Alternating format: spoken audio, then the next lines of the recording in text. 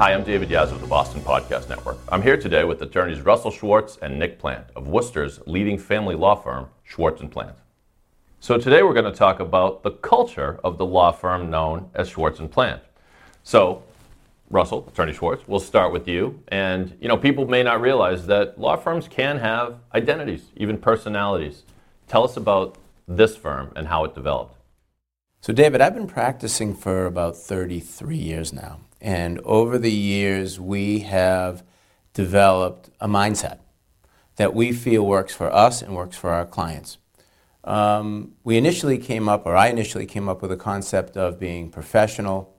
The term was professional, aggressive, caring legal representation for our clients and our families, and their families. And over the last number of years, we've kind of followed that. When Nick came on board as a partner about 3 years ago, we took that mentality and we shined it up a little bit, I would say. And he'll tell you about how that kind of has impacted our practice and what we now kind of do. So, Nick, you've been a partner for a while, a member of this firm for an even longer time. I take it you appreciate the culture here at this firm? Yeah, no, I definitely do. I've been a member of the firm for almost 15 years now, 3 of which have been as a partner. Certainly, Russell and I have our differences. We have our differences in approach, our differences in style, but our goal is the same, which is to provide that sort of individualized, custom, attention to detail representation that our clients are expecting. Whether it's responsive, being very responsive to our client, responding to them in real time, helping them deal with the anxiety that a particular problem causes. Whether it is being prepared, we understand that our clients are paying us sometimes a lot of money to do a difficult job for them, and they expect us to be prepared, and we pride ourselves on being prepared.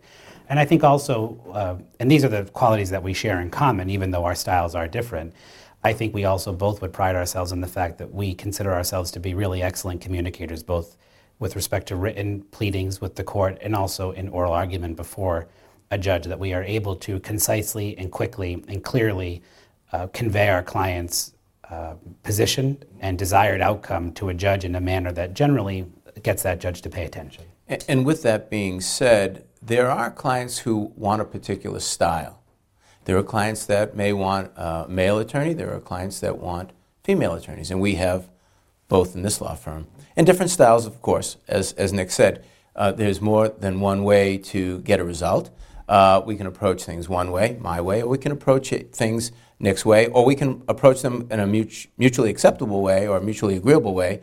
And in the end, it's really a comfort level for the clients because they need to feel like they have that connection to start with. And some people just come into our office wanting this type of approach or that type of approach. And the good news is we have both. The culture of the firm, I take it, is a possible stepping stone to the reputation of the firm in Worcester and elsewhere. Does that matter? If you were to ask Nick and I separately, we would both tell you that might be the most important thing that we have in our arsenal, in our toolbox. When we stand in front of a judge, the judge has seen us before, and that judge has already formed an opinion as to whether we're reputable or not. And that means a lot to us. And it's super important for us to act ethically, act appropriately, respectfully. Nick will tell you, and he often says that being aggressive is not the same thing as being mean.